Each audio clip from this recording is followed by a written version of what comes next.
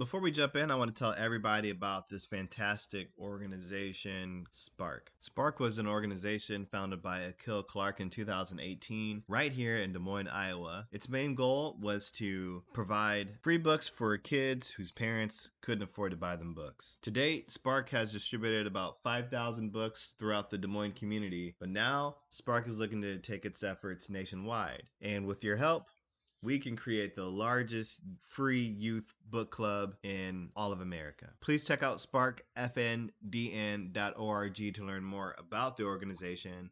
But also, check the link on the description. I run a screen printing business called Neighborhood Twit, and we have pressed up a few Spark designs for sale, and 100% of the proceeds or the profits from each sale of these Spark items will directly benefit the Spark Foundation. So check it out.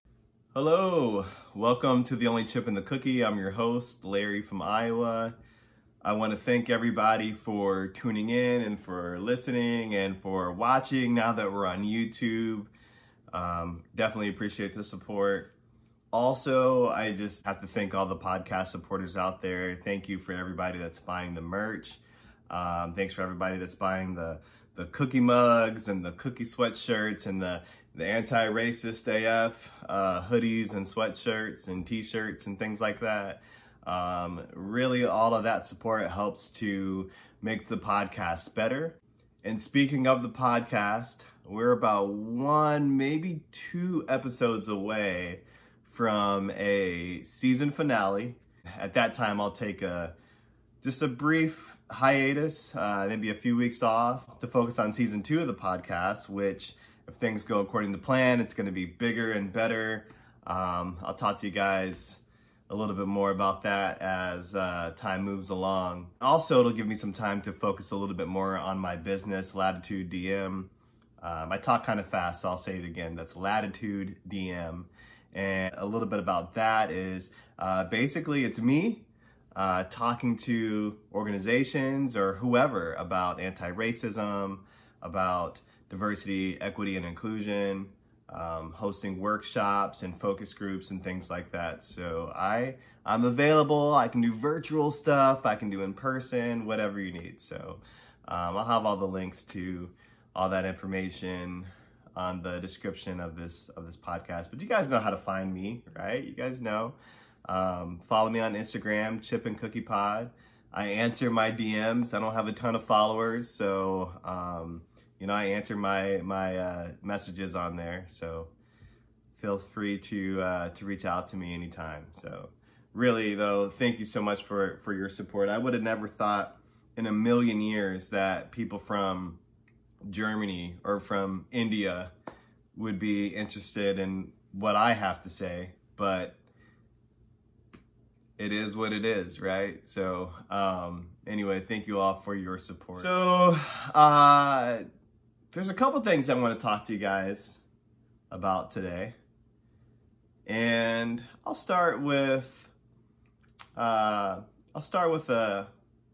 personal issue, with a family situation that has happened to me within the last week.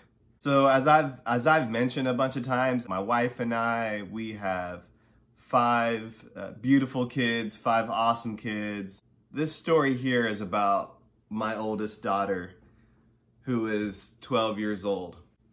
My 12-year-old daughter is this amazing athlete, right? So about 5 weeks ago, my daughter was complaining about some pains in her foot and ankle area, right? And it started off as kind of small complaints, and with her being in sports, one minute she's hurt and then the next minute she's back to business, right? So, those first few weeks didn't really think much of it, but as time went along, she was complaining more and more, and now she's like having a hard time getting out of bed and things like that. A part of me was kind of like, man, come on, toughen up. But honestly, with the more that I've been educating myself on some of the stigmas that Black people face. And yes, even though I'm Black, I don't know everything about every issue that Black people go through, right? And so as I'm learning more about the stigma of Black women having higher pain tolerances and things like that, I thought, you know what? I don't want to set this type of standard for my daughter to where we just blow off whatever pain or discomfort that she feels, right? If she learns now at this age, at 12, that this is how people are going to treat her when she has pain, that could cause some major issues down the line. And so I thought, all right, enough of this. We're gonna go to the doc and we're gonna get this thing looked at. We actually go to one of those walk-in clinic types of things. I wanted her to have an x-ray, and the main pediatric office that she goes to, there wasn't an x-ray tech on site that day. So they said, you should go down the street to our express clinic. All right, cool. So we mask up, get in the car, go to the clinic, and everything is starting out great. Front desk staff, the woman that was working behind the counter, super friendly, took my information, confirmed who I was. I'm dropping a gem right there. Confirmed who I was. Pay attention, because that's going to make some sense later. We go back, and the nurse, it took her vitals and measured her and stuff like that. Later, I mean. All that was good. That was a great experience. By the way, I'm 5'8", and my daughter is 5'5". So, I'm definitely not going to be the tallest person in my family for much longer, which is cool. I'm cool with that. So then we go back, and even the physician, right? The physician was a super nice dude, super cool, I'm 30, I'm almost 36 years old. This guy seemed, maybe around my age, maybe a little bit younger, I don't know. A white physician. But any white guy that has like the little chin strap thing going on, Black folks, give me a thumbs up or something, holler if you hear me. But something about white dudes with the little chin strap, you think, oh, okay, they must be down with the culture. I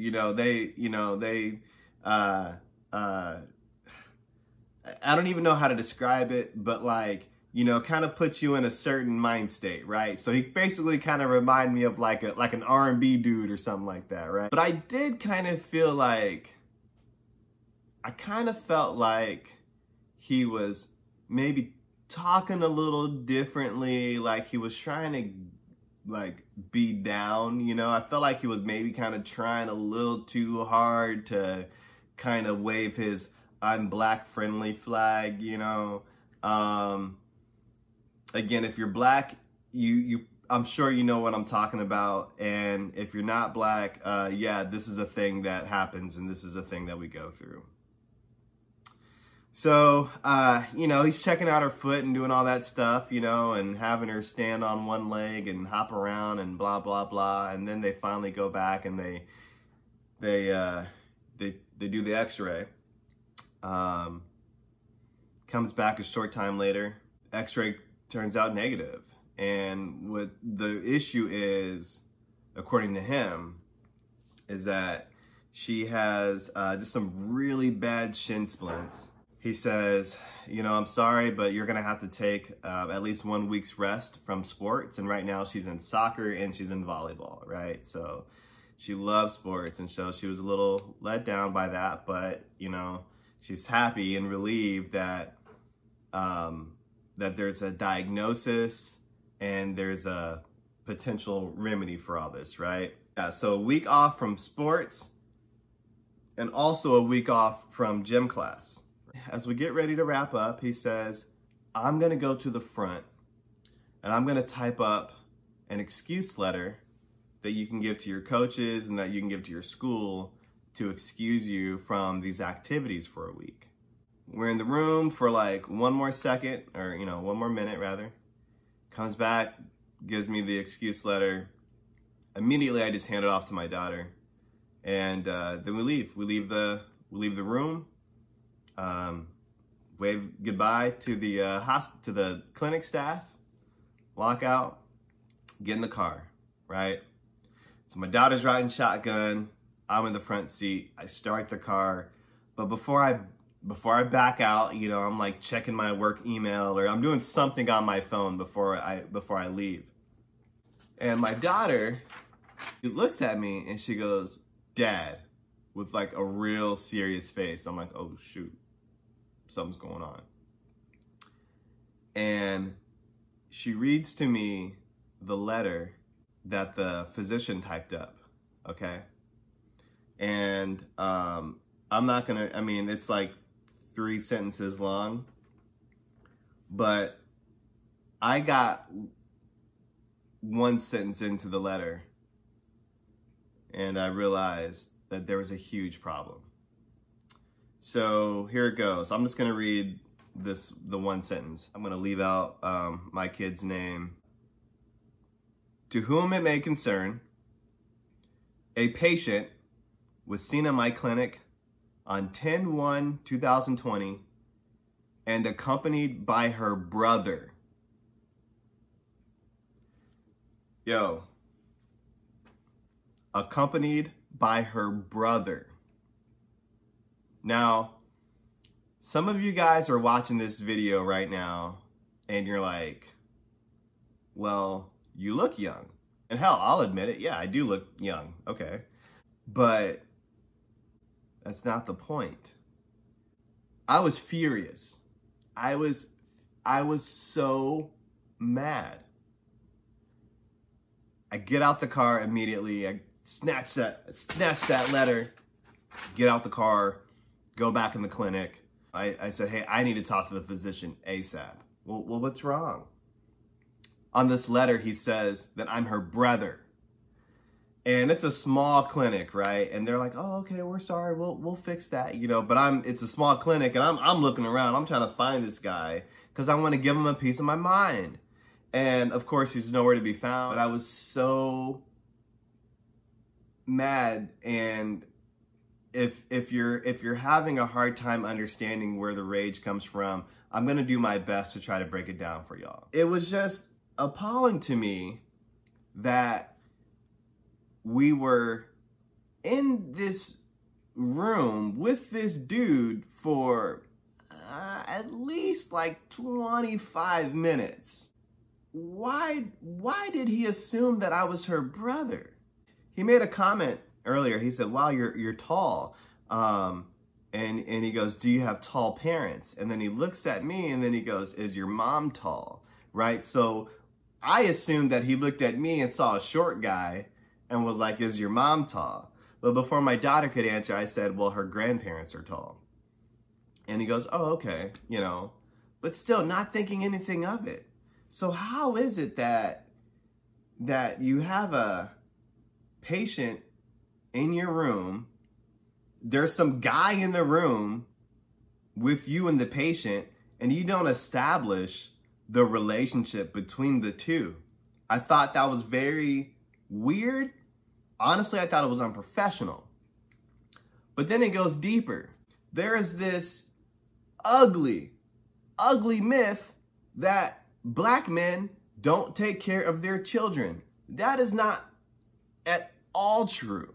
In fact, most of the black people that I know, literally most of the black people that I know have had their moms and their dads in their lives, whether they were together or you know, whether the parents were together or whether they were separated, you know. Most of my black friends know and have relationships, intimate relationships with their fathers. But if you study history and if you study racist propaganda, you'll learn that this fabricated lie was intentionally created to create a certain concept and opinion about Black people in this country. And so I'm just all these emotions, all these thoughts are running through my head. Like, do you think that this girl comes from a family where the dad just isn't around, so the brother has to do stuff? I mean, and then, yo, if you think that I'm her brother, are you taking this appointment as serious as it should be taken? Are you telling us the truth? Are you, or are you holding back? Because, I don't understand how the HIPAA and all that stuff works, but I mean, are you holding back because you assume that I don't have the legal right or the legal authority to hear what's going on? I mean, there's just so much, and even you could probably tell that even talking about it now, it kind of gets my blood boiling. I was very disappointed that happened.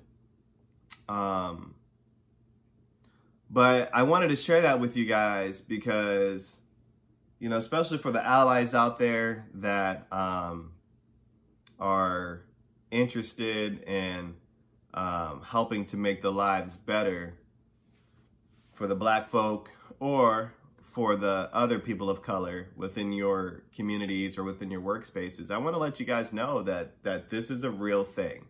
It's real that Black women are treated very poorly within our medical system. It's also real that, it's not real, but there is a real myth out there of the absentee Black father. That is a myth. And I don't know, I almost want to call that clinic out. I should, but I'm not going to do that. I'm not going to do that. And some of you guys are probably listening and you're like, Larry from Iowa, you're tripping. It was an honest mistake. Well, hey, these are my honest feelings. You might see on social media from time to time this call for a need for more Black doctors and things like that. And that's why, for the advocacy. We need Black doctors. We need advocacy. But most importantly, Black folks are looking for fair treatment when it comes to these types of situations, needing to take your kid to the doctor or bringing yourselves to the doctor. I used to think that it was strange when I would hear some Black folks say that they don't trust doctors and things like that. But now that I'm older and now that I'm a little bit more experienced and now that I've read up on some stuff, I can absolutely see why someone would say that. So there's something else I want to talk about on this episode today.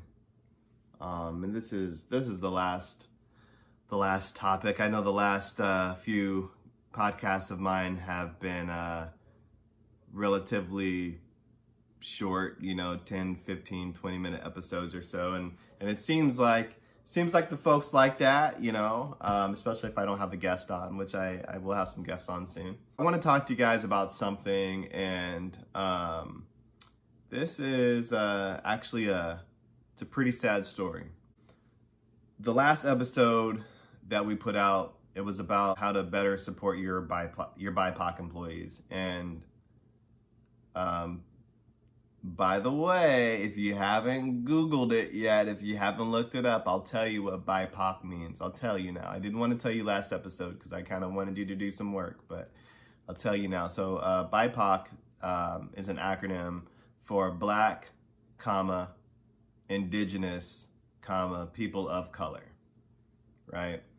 I'm not gonna really debate right now because some folks are with the term, some folks aren't, or whatever, blah blah blah, whatever. But in that episode, I specifically placed a call to action to get rid of all this colorblind talk. colorblindness can negatively impact your relationships with Black people.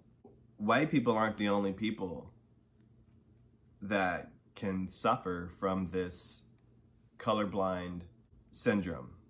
I'm gonna read something to you guys. This is a Facebook post. It's like filled with like a bunch of emojis and stuff like that. So I gave this a practice read a couple of times. If I kind of stutter around it a little bit, my bad.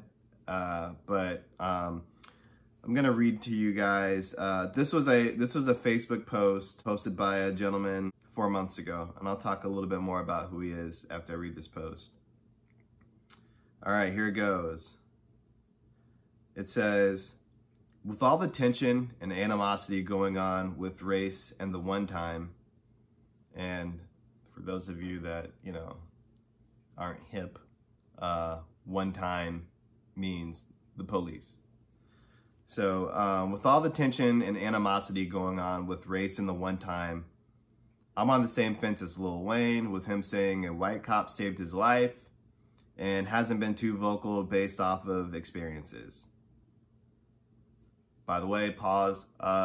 Lil Wayne was on my favorite sports debate show, Undisputed, with Skip and Shannon, and at the height of like the BLM stuff, he was saying that Lil Wayne, the rapper, was saying that he didn't think that racism existed, and that, you know, white people go to his shows and a white cop saved his life and blah, blah, blah. Therefore, racism doesn't exist in his world. All right, cool. Back to this post. So basically the person posting this post is saying, like, you know, he's on the same type of mind state, right? So this person goes on to say, I was raised by the Malones and Woodruffs in my hometown for a large amount of my youth. Was my second family then and still are in 2020, if I have to say anything. The amount of food fed to me, money they spent on me outweighs any BS about race or color right now. I have family that's never done a damn thing for me or supported my business ventures, and they're my blood. They will forever be 1 million in my book, and they know who they are. They're to blame for my countryside and addiction to white women. Not complaining one bit. There were times I should have been detained for speeding, outstanding citations, outdated registration, dozing off at a red light before making it to my garage downtown Dallas after a long night out. I've passed a sobriety test after leaving a bar in Wiley, Texas by 2 white cops and still let me drive to where I was headed. And by the way, they consider Wiley, Texas to be very racist. I've never got that kind of energy from the Popo. Not saying Black lives don't matter, but don't forget about your own or your experiences through growth.